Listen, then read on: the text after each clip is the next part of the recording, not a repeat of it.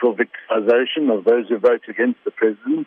As we know, the government is known to adopt a bully boy tactic under situations like this. We've seen it with business and in many cases where the government doesn't get its way, especially that's the ruling party, that it tends to lean heavily against those who don't favor their decisions. So we believe this is a good decision. It doesn't mean to say it's a slam dunk and that it's all going to go the way that the country would like it to go. Judgment Day is upon us. What can South Africans expect in terms of demonstrations ahead of the motion of no confidence? As we saw in the April the 7th civil society demonstrations around the country, the biggest in our new democracy, hastily put together within a week of the president's reshuffling of cabinet, we can expect to see a similar, if not bigger, turnout, especially in Cape Town, where there's a lot of energy around a march to Parliament by civil society, political parties, business, labour movements, faith-based movements, all marching together. This is a culmination of all sectors of society. And then we expect around the country people to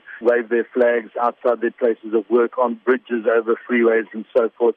Hopefully business does give people time off, or at least over their lunch hours, to get this energy flying loud and clear that the people have had enough of the state looting, of the corruption, and of a president who is not acting in the best interests of this country, but acting in the interest of himself and his cronies. Talk to us about the support received during these demonstrations and campaigns. Support received is excellent. We now have a society that is gelled on the issue of tackling corruption. For the first time since our new democracy, quite frankly, we're seeing civil society and the public standing up, making themselves heard. They're not adopting this apathetic approach of just sitting back and saying, well, there's nothing we can do. Society and South Africans must adopt an attitude of it doesn't help to protest. It does help. I can assure you that the government notices it, they feel it. So the world sees these pictures. They fly around the world and the world asks the questions of this government. What is happening in your country? Why are people demonstrating?